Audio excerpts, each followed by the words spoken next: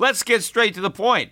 You want to grow your portfolio to deal with the rising cost of inflation, to pay off your debt or your mortgage, pretty much anything standing in the way of you and financial freedom, right? Well, with Yahoo Finance, you can get access to the news, data, and tools that you need in order to help you reach that financial freedom. And when it comes to your financial future, you think you've done it all. You've saved, you've researched, you've invested all that you can. And now you need to take those investments to the next level by using what every financial great uses. Yahoo Finance. For more than 25 years, Yahoo Finance has been the brand behind every great investor. They're the #1 finance destination, producing a holistic look at the financial news cycle, including breaking news, original perspectives, analyst ratings, independent research, customizable charts, and so much more. For comprehensive financial news and analysis, visit the brand behind every great investor, yahoofinance.com, the #1 financial destination. That's yahoofinance.com.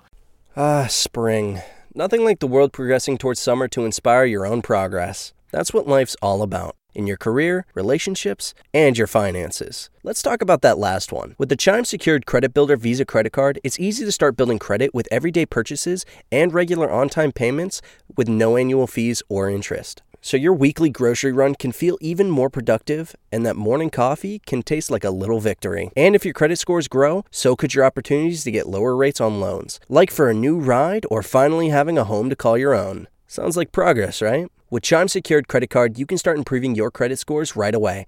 Get started today at chime.com/build. That's chime.com/build. Chime. Feels like progress. The Chime Credit Builder Visa Credit Card is issued by Bancorp Bank N.A. or Stride Bank N.A. Members FDIC. Out-of-network ATM withdrawal and OTC advance fees may apply. Terms and conditions apply. Go to chime.com/disclosures for details. The Peter Schiff Show.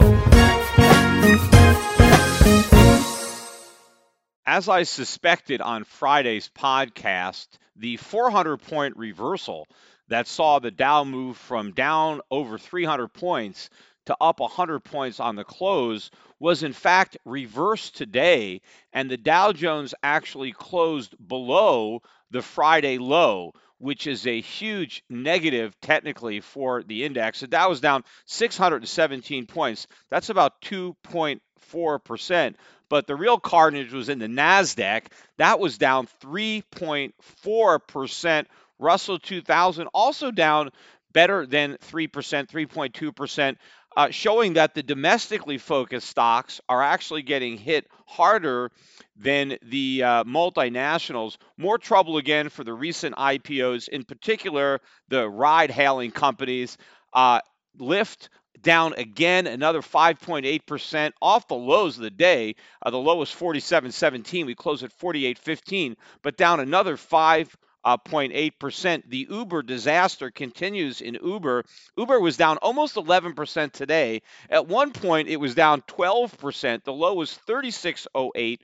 We closed at 37.10. Remember, we came public Friday. This is only the second trading day. Uber came public at 45, now at 37. And as I said again on last week's podcast, these types of stocks are going to get particularly hit hard if the market carnage continues, which I think it will. I think the bear market rally is over. I've been saying that. Long live the bear market. This bear market rally is dead. We are going a lot lower. The catalyst today was also something that I was pointing out on my podcast last week, and that was the fact that we are not going to get a deal with China. And I've been saying for a long time that even if we got a deal, it was going to be a buy the rumor, sell the fact. But I also said it was becoming obvious that Trump had so overpromised about a great deal that it was almost impossible to have a deal without disappointing the markets. And so I think Trump made a calculated decision that no deal is better than a deal that disappoints, especially since he had already goosed the market up to new highs. So even if we sold off, Trump could say, well, this is some short-term pain. It's necessary for the long-term gain. And it may, in fact, be the catalyst that causes the Fed to cut interest rates and launch QE, which is what Trump wants. Now, of course, if the markets really understood the gravity of the situation, we would not be down 600 points. We'd be down 6,000 points. Gold was up today, but what, 12, 13 bucks? It couldn't even really gain any traction above 1300. We were mainly trading around 1299, so still a lot of resistance, but gold would be up hundreds of dollars an ounce if people really perceived reality or understood what this means. Because not only did we get an escalation of the tweet rhetoric, right, coming out from Trump earlier in the weekend. But on Sunday, the president actually tweeted out that the reason the Chinese were backing away from the deal was because they were being beaten so badly in the negotiations. And because he had beaten the Chinese so badly, they didn't want to do the deal. Now, think about that for a minute. Trump is supposed to be this great negotiator. Well, if you're negotiating a great deal where you're really beating up the other party, the last thing that you would want to do is point that out. I mean, the only way you're going to close like a one-sided deal is if you can fool the other side into not realizing that they're getting screwed. So if you're really beating the Chinese badly, you got to make them think they're winning. Remember, a deal has to be a win-win, right? Both sides have to think they're winning in order to close a deal. I mean, doesn't Donald Trump know this?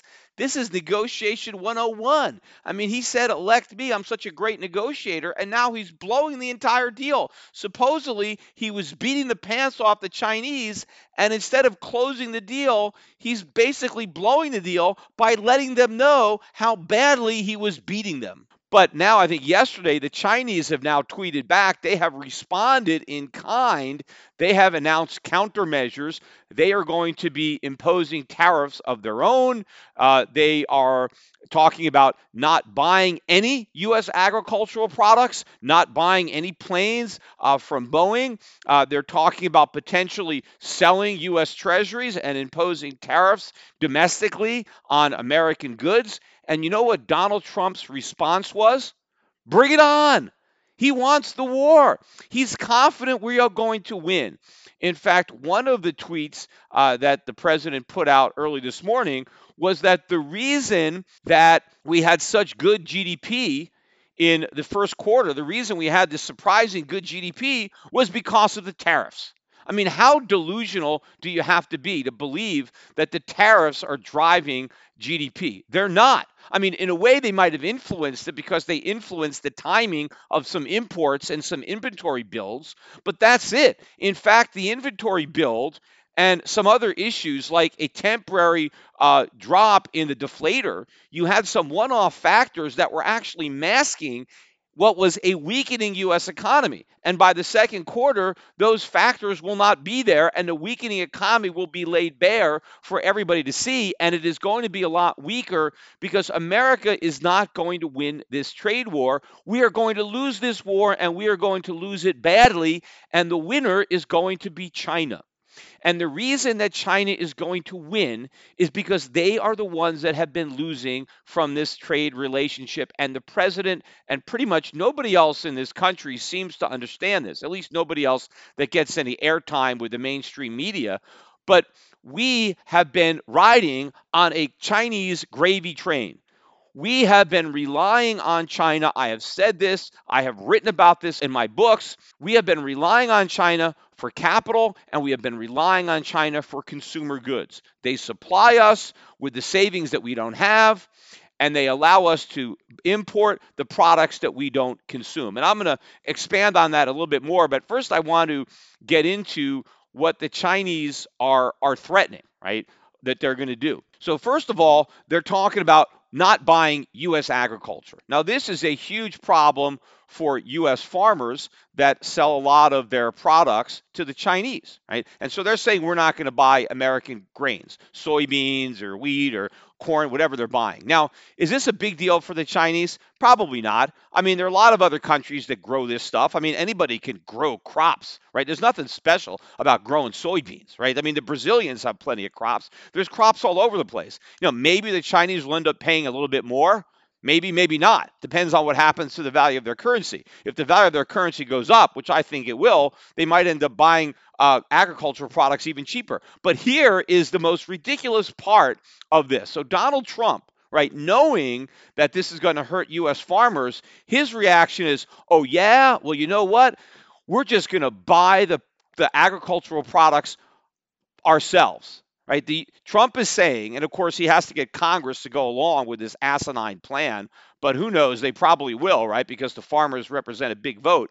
But he's saying, hey, let's say the Chinese would buy $15 billion worth of U.S. agriculture, right? Well, Congress, the government will just pay the farmers the $15 billion, and we're going to buy the products. So in other words, we're just going to put the farmers on welfare. That's the solution. Instead of allowing the farmers to sell their products to willing buyers, the government's just going to buy up the products and give the farmers the money, right? Kind of like what we did during the Great Depression. I mean, it was a stupid policy then, and it's a stupid policy now. But it gets even more stupid when you find out what Trump is going to do with the products that the government buys. And of course, it's not the government, it's the taxpayers. Now, he's claiming that he's going to use the windfall from the tariffs, right? We're going to use the tariff money to buy the food from the farmers. Except where does the tariff money come from? The American consumers who are still buying the products that are subject to the tariffs.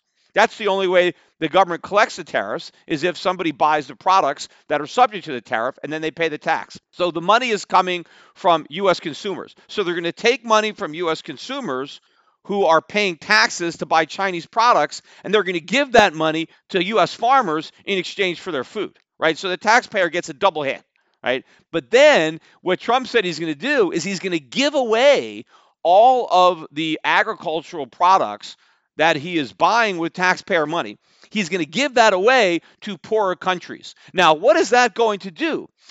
It's going to depress the price of global agriculture, because he's just taking all this agriculture and he's dumping it on the markets, which means now when China goes to buy agricultural products, after we do this, they're actually going to get a better deal. In fact, in many cases, these poor countries that get U.S. food for free, they'll just turn around and sell that same stuff for China. China will buy it cheaper, buying it from the places that get it from us for free than if they bought it from our farmers. But even if they don't get it from those countries, even if those poorer countries who are getting free food from the U.S. taxpayer, well, that means that they don't have to buy as much food on the open market, which again leads to lower prices for the Chinese. So this is a win-win for China. This is an asinine, this is a stupid policy, and people are talking about it. Nobody in the mainstream media is bringing up any of these points. Everybody is completely clueless about how this is going to impact the American economy, the American consumer, American business. One interesting thing about the Chinese countermeasures is they went out of their way to say that even though they're going to be, boycotting U.S. agricultural products and imposing tariffs on a number of U.S. exports, I think 60 billion was the number they were bandying about, but they specifically went out of their way to say that they were not going to apply the tariffs to U.S. oil, meaning that they're going to continue to allow the Chinese consumer to buy American oil without being subject to a tariff. Now, why did they do that?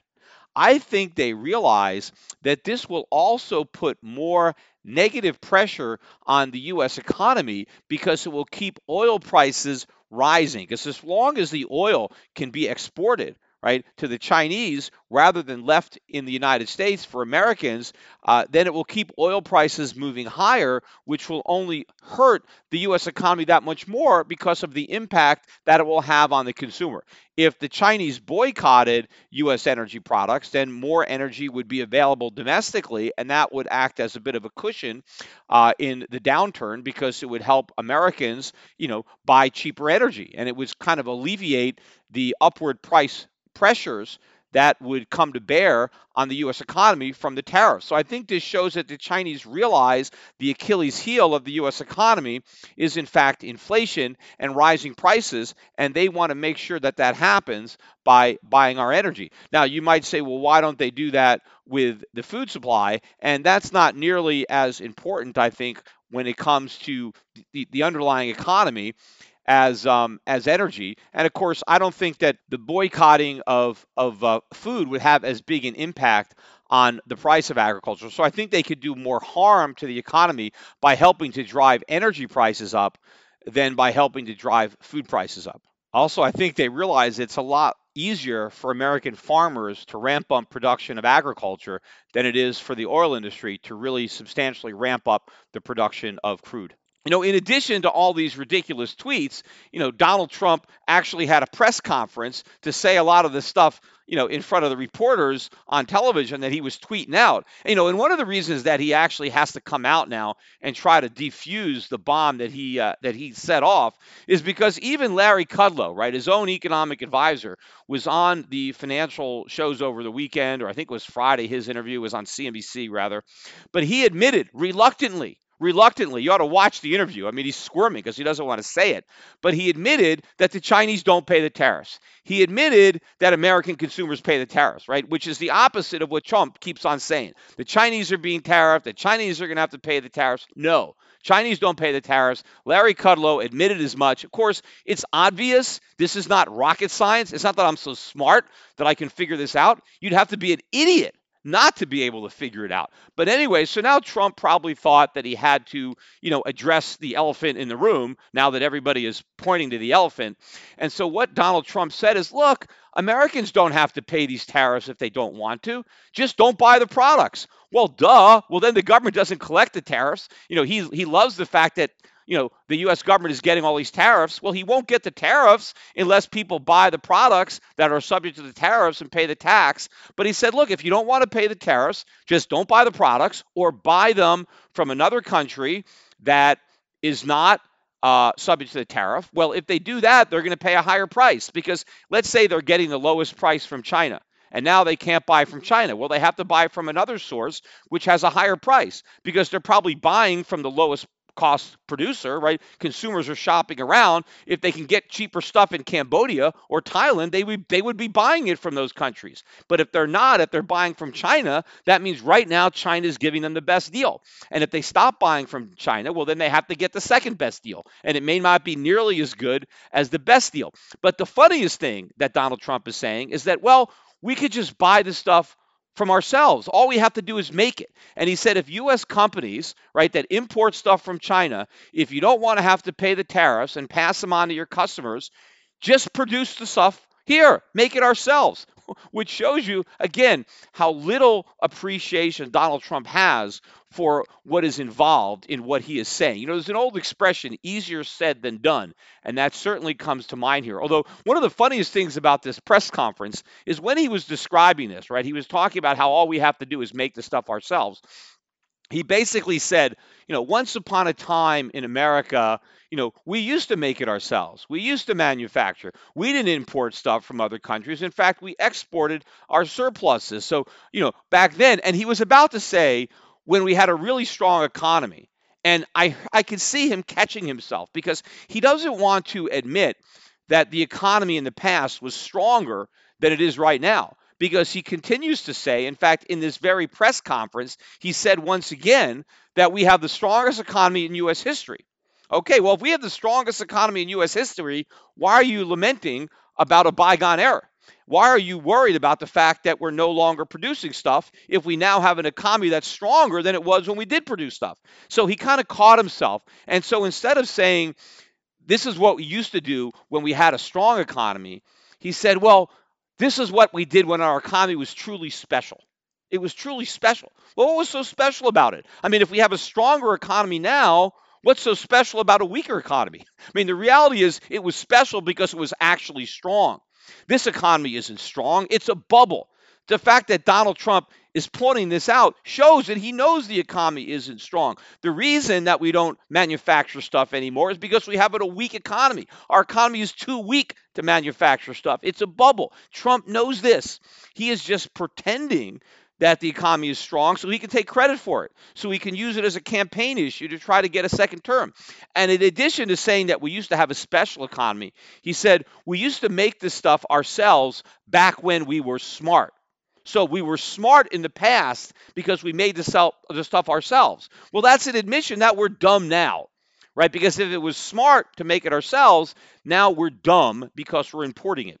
Well, it's not that we're dumb. We're just doing what we can to keep our economic heads above water because the Chinese have basically thrown us a life preserver, and that's why we haven't drowned. And Trump is basically throwing it back, and he thinks that we're going to swim.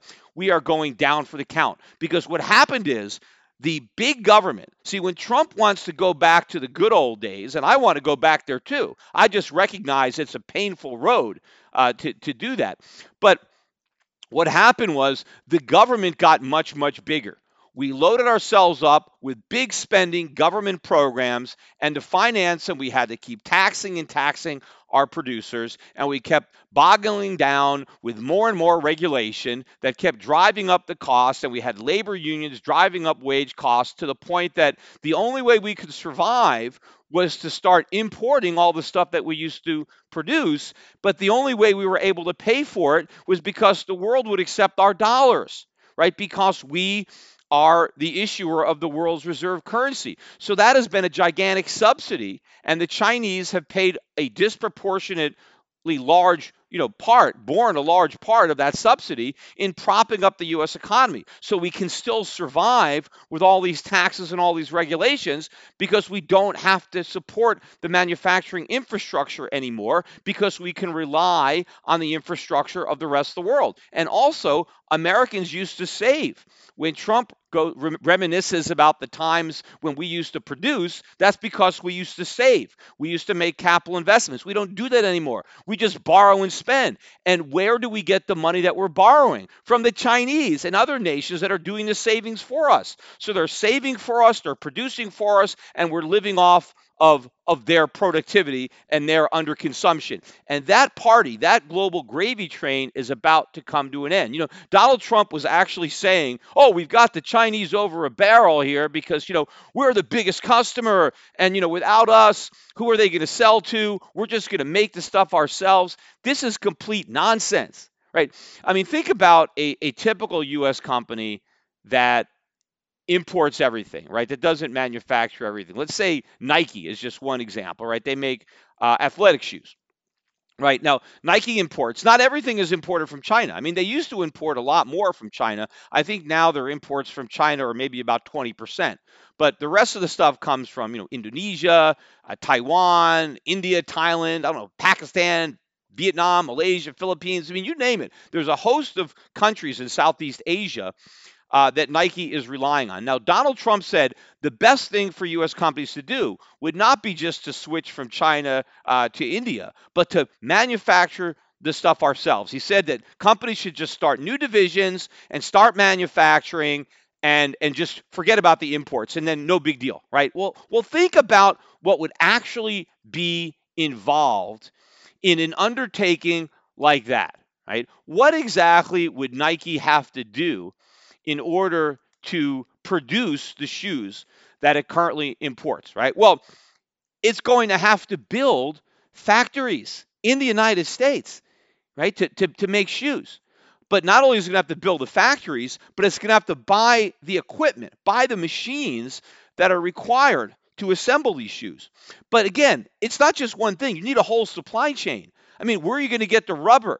Right? Where are you going to get the laces? I mean, where are you going to get all the materials that go into the shoes? We don't make any of that stuff either. So you have to put all these supply chains together.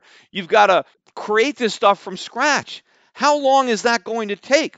You're going to have to get government permits. You're going to have to get environmental impact studies. A lot of things are going to have to happen before Nike can transform itself from basically a retailer, an importer of shoes, to a manufacturer and, go from the entire chain. And of course, what about the workers?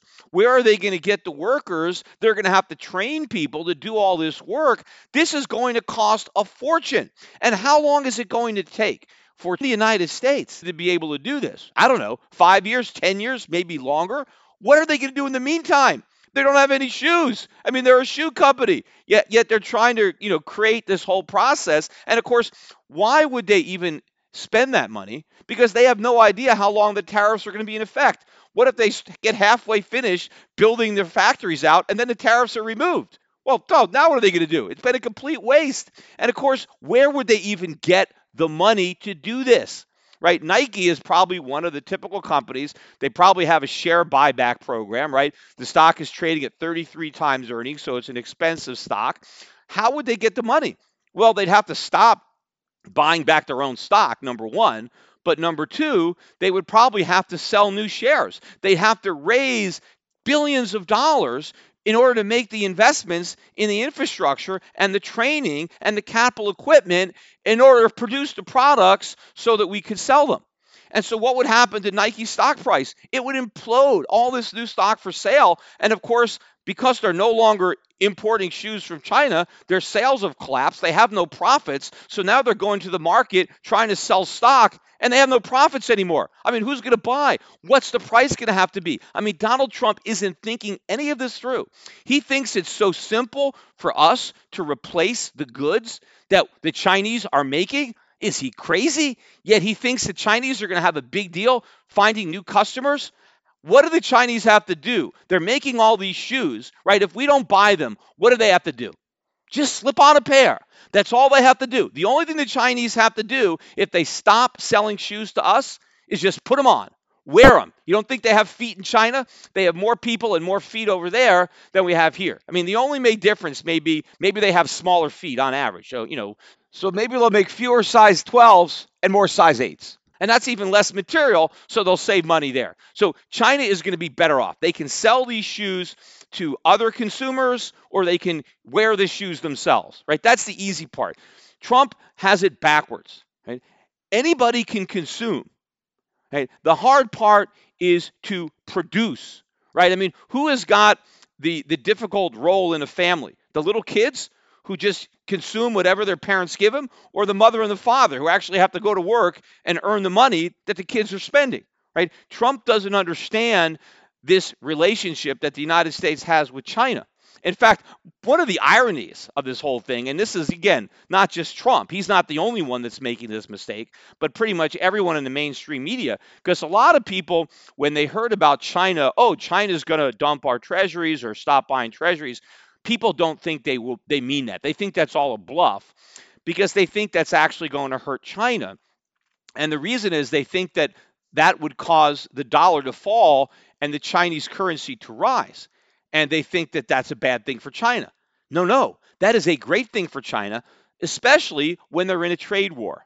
Because if the Chinese are looking for a new market to replace the American consumer, right? If Chinese factories are making all these shoes, right, that they're no longer selling to America, well, they want their own citizens to have more purchasing power. So if the yuan goes up in value, that makes it easier for Chinese companies to sell to their own citizens than export to America, because now they can earn a higher dollar value for their production by selling domestically than selling internationally. So if you actually believe that a loss of exports to America represents a problem for China, well, then a stronger yuan is the solution to that problem. It's not going to exacerbate that problem.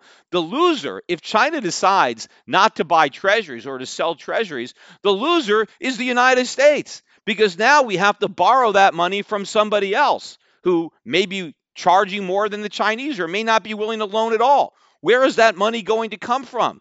I mean, it's not going to be available domestically. Remember, first of all, we're going to have to be devoting a massive amount of resources to building all these factories and training all these workers to make all this stuff that we no longer import. So if we're blowing through whatever capital we have to try to reindustrialize, where is the money going to come to finance the government, to loan money with these massive deficits? And in fact, if we were to undergo the industrial transformation that Donald Trump wants us to go through, the depression that would result from that would be massive. I mean, now that would actually be some constructive pain, but it would be very painful and it would take a long time. In fact, it would go well beyond the next election and means, Trump would lose and the Democrats would undo it with more taxes, more regulations, and more government. But forget about that for a minute. If we were actually going to do this, right, Americans would have to stop spending, because we wouldn't be producing stuff. It's going to take a long time before we can build the factories in order to produce the stuff that we'd end up buying. So the consumer economy would implode, right? There'd be a lot of layoffs and unemployment in the service sector. Now, there might be some new jobs. There will be some new jobs in manufacturing, right? But it's going to take a long time to train those workers. And by the way, if you look at a chart of manufacturing jobs during, the Obama administration and the Trump administration, and you look at a chart, you really can't tell where the Obama administration ends and the Trump administration begins. There is no material difference in the increase in manufacturing jobs under this administration, for all the hype and all the talk. Now, that would happen if we really were going to transform ourselves back into an industrial viable economy. Then yes, we would have more jobs in manufacturing, but that would come at the expense of a lot of other jobs that would be destroyed as the whole bubble economy imploded. So what would happen to the U.S. budget deficit if we went into a massive recession in order to transform the economy from a service sector, goods consuming economy to a savings and production economy, right? We would have this massive recession, and that would mean that government spending would go way up, government tax revenues would go way down, and so now all of a sudden the government would need all this capital to finance its expenditures. At the same time, the country needed all this capital to rebuild and reindustrialize. So talk about massive crowding out. There's not enough to go around. And so now everything would be based on the Fed, right? The Fed is going to be stepping up to the plate to buy up all these deficits. And now not only are we going to have prices rising as a result of the tariffs, right, and as a result of a smaller supply of imports, but now we have all this money that's being created that is causing prices to rise. Plus, of course, at the same time that this is happening, the U.S. dollar is losing its status as the reserve currency. Countries are no longer striving to import dollars, right? Because that's all that China was earning as a result of all of its efforts, all of its limited resources that were being expended to produce goods. They sent those goods to America in exchange for our dollars. So the Chinese got our dollars and we got their stuff.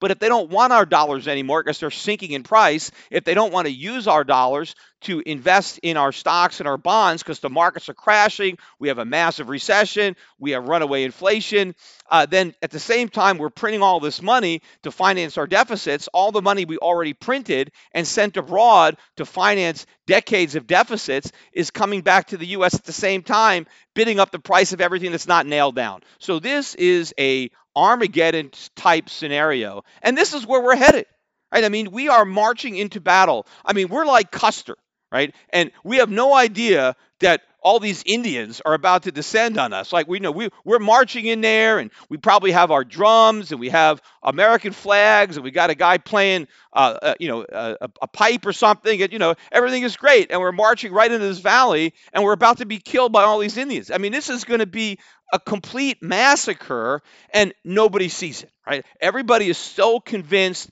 that we're going to win, right? Bring it on, no problem. I hear people talking about, the Chinese can't compete with us. I mean, we import so much more stuff than they do. They can't go tariff for tariff with us because, they're going to put tariffs, on 60 billion, and we could do 200 or 300 billion. That doesn't mean that we have more weapons in the trade war. The tariffs are your weapons turned on your own troops. It's Americans who suffer the most from those tariffs. We can't win a war by killing more of our own troops than our enemies. And the biggest part of this whole thing is that China has so much to gain and America has so much to lose, at least in the short run. And the problem is, though, the short run is very important because we're never going to get to the long run, right? In the short run, we need to pop the bubble economy so we can replace it with a real one. The problem is, it's going to be interrupted. Whatever happens will be interrupted in 2021 by the socialists because we're going to be in such a disaster. This economy is going to be such a mess. I mean, we're going to be longing for the good old days of the 2008 financial crisis, right? Because, people are going to be looking back at the Great Recession as if it was the roaring 20s when we're in the 20s, right? We're almost at the 2020s, and they're not going to be roaring at all. They're going to be more like the 1930s, except worse, because we're going to have inflation instead of deflation. So when all this bad stuff happens, we're not going to get to the promised land. It's not going to be short-term pain for long-term gain. We're going to get short-term pain, and then we're going to get even more pain after the next election when it's all blamed on capitalism and we go all in on socialism. Now, remember, too, one commentator in particular on CNBC was when they were talking about the Chinese supposed threat to sell our treasuries. The person said, well, good luck with weakening your currency if you try to sell your treasuries, because selling your treasuries is going to strengthen your currency, which is precisely the point. That's another reason to do it. I mean, selling treasuries is a twofer. for China. They win twice. One, they get to unload treasuries. I mean, what's so good about treasuries? I mean, what are they yielding? Next to nothing. I mean, the sooner they can get rid of their treasuries, the sooner they're going to avoid massive losses. People that hold treasuries are going to be the bag holders. So getting out of treasuries is a good thing. But then there's a second good thing about getting out of treasuries, because you strengthen your currency and you weaken the dollar, which is exactly what they want, right? If you want to develop your domestic economy, if you want to be able to consume more yourself rather than export to America, well, you need a stronger currency. The stronger the Chinese currency goes, the more Chinese savings are worth, the more Chinese wages are worth, right? And so they buy more stuff. On the flip side, Americans are broke. We can't afford stuff anymore, right? So all the stuff that Americans were enjoying, well, now that stuff is enjoyed by the Chinese. I mean, how are the Chinese losing by keeping their stuff? The only thing they lose is dollars. And those dollars are made of paper. Anybody can print money. Yes, not anybody can print the reserve currency, but when the dollar crashes and loses its reserve status, what good is the dollar? It's no different than any other paper currency. Any government could just crank up a printing press. That's an easy thing. The hard part is to crank up production, because you can't just crank that up out of thin air. As I said earlier with the Nike example, you want to produce something, it takes a lot of savings and capital investment and training. It's hard to do. That's why we're not doing it. We've taken the easy way. We've been able to enjoy all this production without having to produce. Right? We're enjoying the easy part, right? Without having to endure any of the hard part. I mean, what about all the pollution that goes along and, with in the production process, right? I mean, we don't have to do any of that. Hey, let the Chinese produce all that stuff and just ship it over here, right? We don't care. So all this is going to change. The entire economy is going to be transformed. But as I said, the transformation is going to cut short. Had Trump leveled with the American public early on, and basically said, look, we've had a bubble economy for decades. We've had an artificial economy based on cheap money, artificially low interest rates that has sustained massive trade deficits and massive budget deficits. We've been building up government as we've been cannibalizing our infrastructure. We've been deindustrializing. We're a shadow of our former self. The country is a mess. And I am the guy to fix this. I am the one who is going to force feed the bad tasting medicine down the throat of this economy. And it's going to be painful. It's going to be rough. But at the end of the rainbow, right, and it's a long journey, we are going to go back to our roots. We are going to once again be this special economy, this smart economy. That's the future. But we're not going to get to that destination anymore because of the false promises that he's already made, because he's claiming how great everything is. He's taking credit for things that he hasn't actually accomplished, and that means it's all going to get blamed on him. It's all going to get blamed on capitalism. It's going to get blamed on the Republicans, and we're just seeing a small taste of it. The markets haven't even begun to factor in how bad this is going to be. I mean, some people are still saying, well, I guess this takes those rate hikes that we were worried about off the table. Remember, because Powell kind of put hikes back on the table by saying that the low inflation was transitory, although tariffs are going to show that it's not transitory, or prove that it's not transitory. And in fact, it's going to add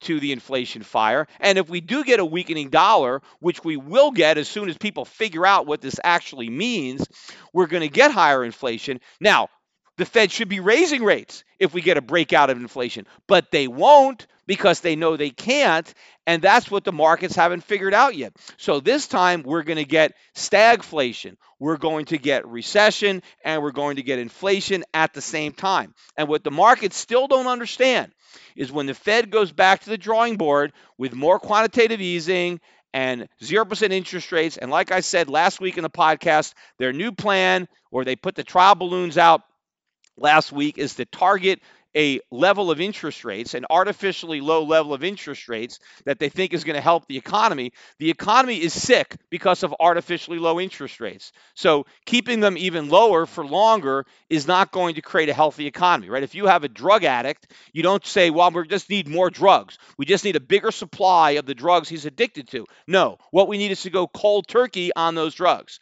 What we need is higher interest rates. The longer the Fed tries to put out this fire with gasoline of low interest rates, the bigger the fire is going to burn. But what the markets still haven't figured out is the next time it's going to burn it to a cinder. Because when they try quantitative easing again, when they try 0% interest rates again, it's not going to be the stock market that's going to go up. It's not going to be the bond market. It's not going to be the real estate market. It's going to be food prices. It's going to be energy prices. It's going to be consumer prices that go up, commodity prices that go up, gold prices that go up, things like that. Foreign stocks will go up, not U.S. assets. And this is going to be the last hurrah.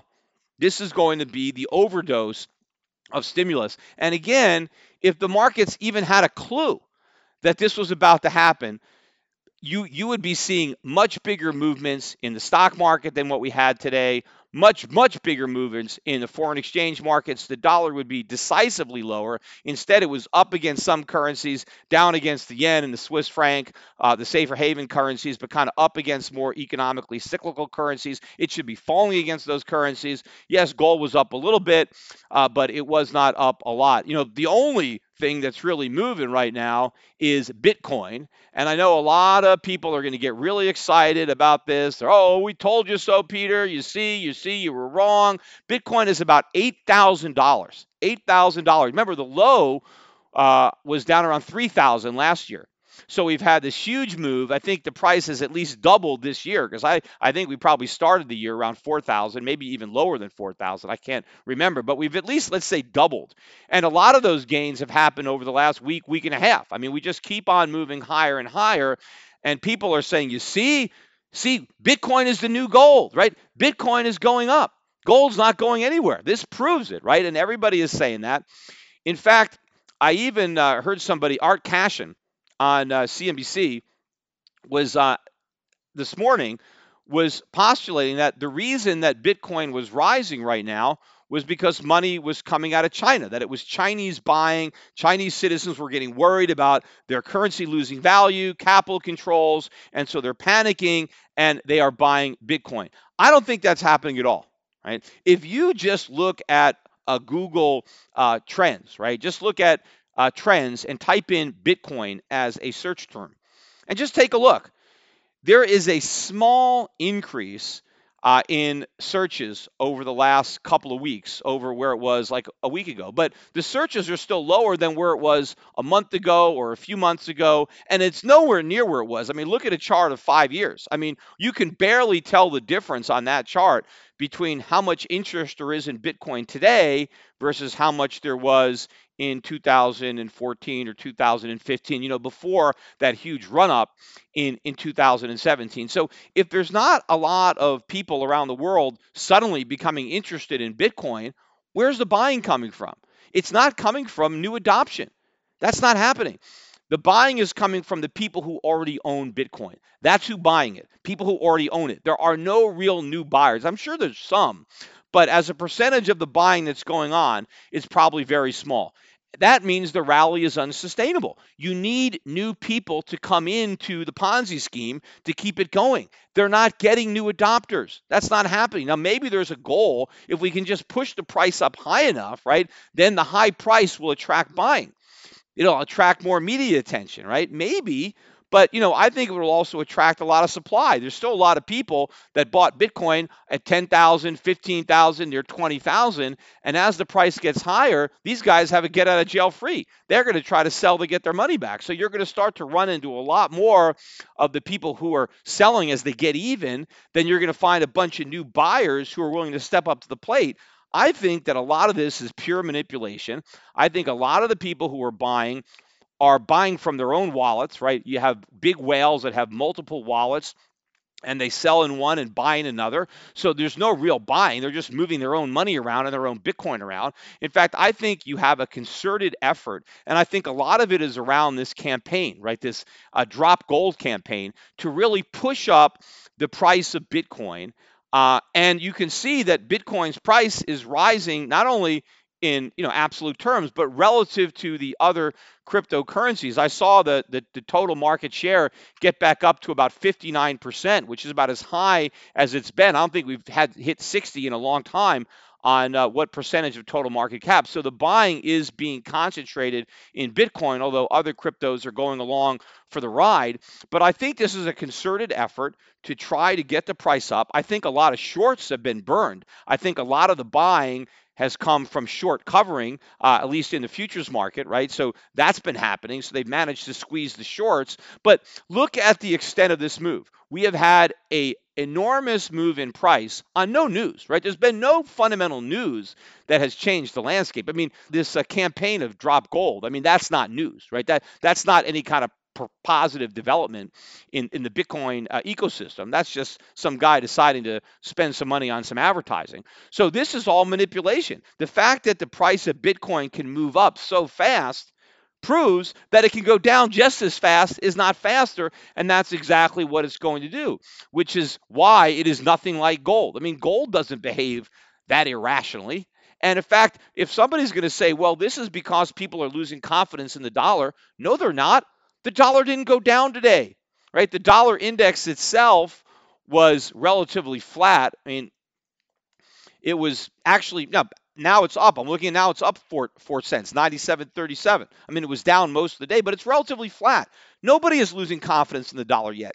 They will. So a loss of confidence in the dollar is not why people are buying Bitcoin. I mean, gold was only up $12 today. If people were losing confidence in the dollar, gold would be going up a lot more than $12. Now, maybe people could say, well, they're losing confidence in the euro or the yen. Well, if they were, they'd be buying the dollar probably, right? That's what they would be doing. That would be where most money would be going if they were just losing confidence in one currency, but not losing confidence in the dollar. So in order to have a big movement into crypto, you'd have to have people losing confidence in fiat money in general and thinking that Bitcoin is a more attractive alternative.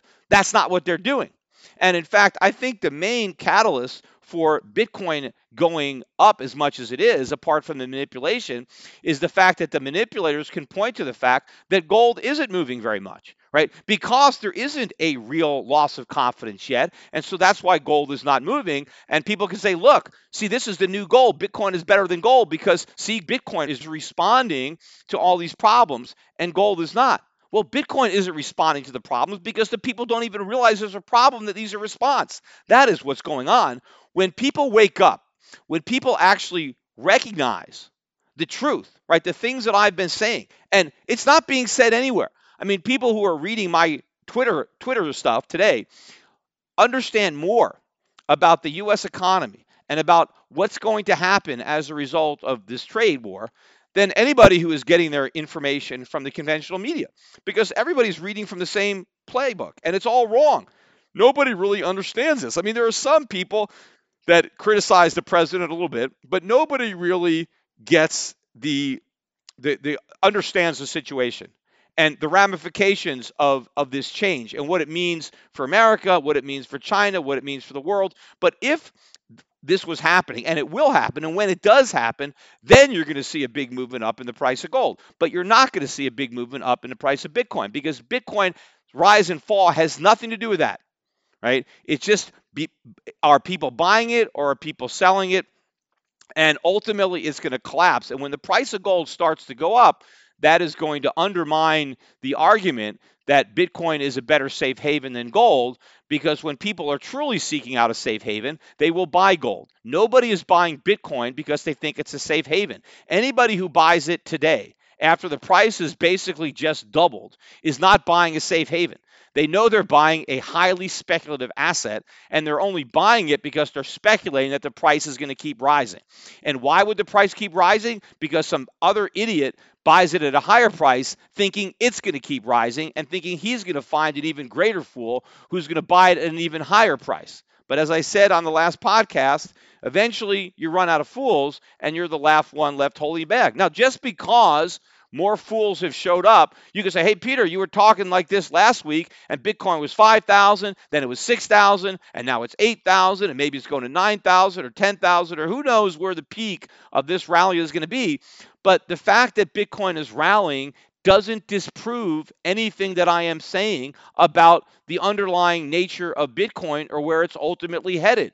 This thing is a bubble and it is highly manipulated, and I have no idea to what extent the people who are manipulating it can drive this price higher before the fundamentals ultimately cause it to collapse. And if you think that you can time the market and get in and out and make a profit on the way up before the bottom drops out, that's up to you.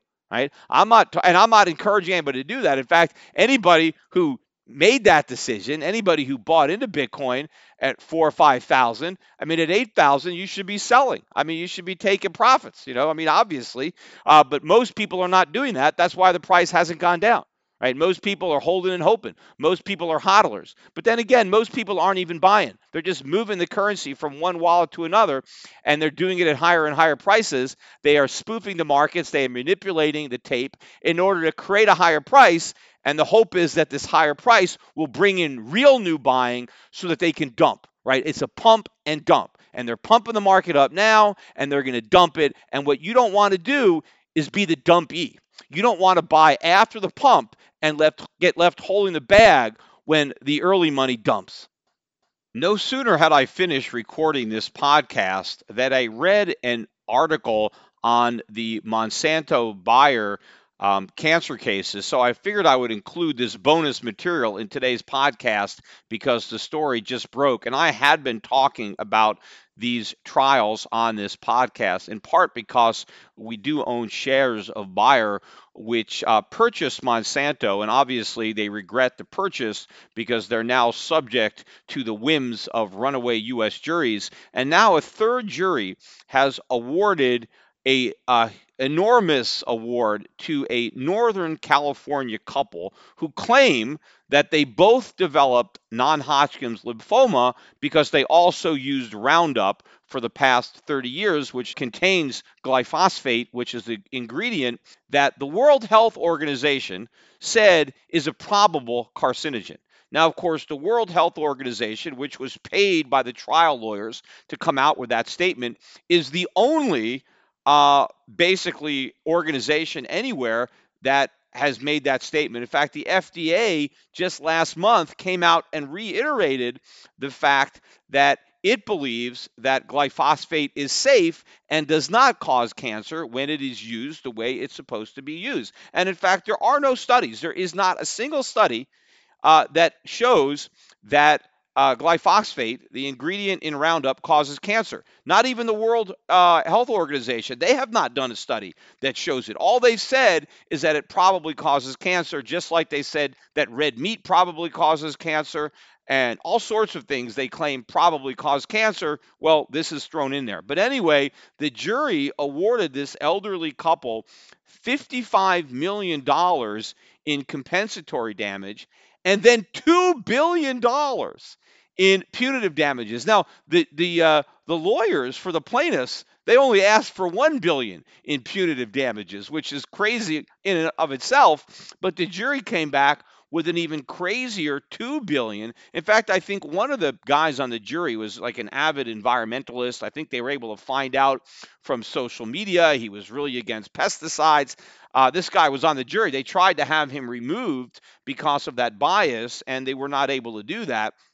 But obviously, this has nothing to do with the facts and the evidence, because all the facts and the evidence would show that these two elderly people developed non-Hodgkin's lymphoma for reasons having nothing to do with the fact that they happen to use Roundup. Now, some people might say, wait a minute, if they both have it, well, that's kind of a crazy coincidence, right? It can't be a coincidence. I mean, they must have both gotten it because of Roundup. That's not true at all. In fact, I think the fact that they both got it is actually more evidence that Roundup didn't cause it. Because if it was so easy to get cancer that both people in the household would develop it, you would have an epidemic of non-Hodgkin's lymphoma. I mean, there are so many people utilizing not only Roundup, but other pesticides that also contain glyphosate. And we have not seen a major rise in the incidence of non-Hodgkin's lymphoma since the introduction of this pesticide. I mean, if it was so easy, all these people who are suing who have it, well, their spouses would have it too, but they don't. Only one person has it. This is very rare that you have both people in the same household developing non-Hodgkin's lymphoma. And because it's so rare among households that actually use Roundup, that is more evidence that it's not the Roundup. Maybe there's something else that these people have in common that is the reason that they have cancer. Well, one of the reasons is that they're old, right? When you're in your 70s, and you develop, you're more likely to develop cancer as you get older. Now, they're both in remission. So neither of them have it now. They're in remission, but they're not in good health. They're in terrible health. First of all, they have family histories with a lot of cancer. That's an elevated risk factor, but they both have other skin problems, skin diseases. The guy, I think it was the guy, he had skin cancer like 6 or 7 times throughout his life.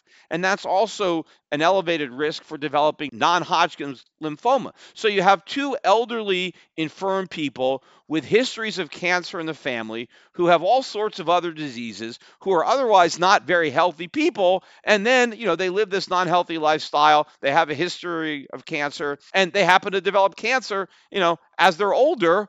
Okay, that's why they have it. They don't have it because of using this pesticide in their gardens, right? This is all concocted. This is an example of the runaway jury system. Remember, these jurors are like the voters, right? That's why we're going to end up with socialism, because you have a bunch of socialists that are simply trying to redistribute money from the shareholders of Bayer to these individuals who they think are more deserving, and they want to punish capitalism. And this is their chance to do it. They're sitting on a jury and they want to put out this punishment. But you know what? The fact is that sales of Roundup are up 20% year over year, right? Despite all this stuff about Roundup causing cancer, more people are buying it. I mean, do people actually think it causes cancer? And if they think it causes cancer, why are they buying it? One of the reasons that more people are probably buying Roundup right now is because in case they get cancer, they want to be able to blame it on the Roundup, because that's their ticket to millions or billions of dollars, right? All you have to do if you have non-Hodgkin's lymphoma, although maybe they can throw in some other cancers eventually, just blame it on Roundup. And some idiotic U.S. jury is going to be dumb enough to give you the award. That might be one of the reasons that the sales of Roundup are rising so much. But again, I think the key is not going to be these ridiculous jury awards. The key is going to be what happens on appeal, because the judges are going to be much more objective, and they're going to look at the evidence, or rather the lack thereof, and they're going to conclude that these verdicts are completely at odds with the facts of the case, that the plaintiffs did not produce one single shred of evidence that actually linked glyphosate to cancer in humans. And if they can't show at least some evidence, some proof, some study, and then you have a mountain of evidence that actually says the opposite, that it's safe, that it doesn't cause cancer, then the jury awards are completely at odds with the evidence of the case. The jury completely ignored the facts, and they came up with a decision completely at odds with the facts. And when that happens, it's up to the judge to set aside the verdict. That is what the judge is supposed to do, and hopefully that's what any judge will do.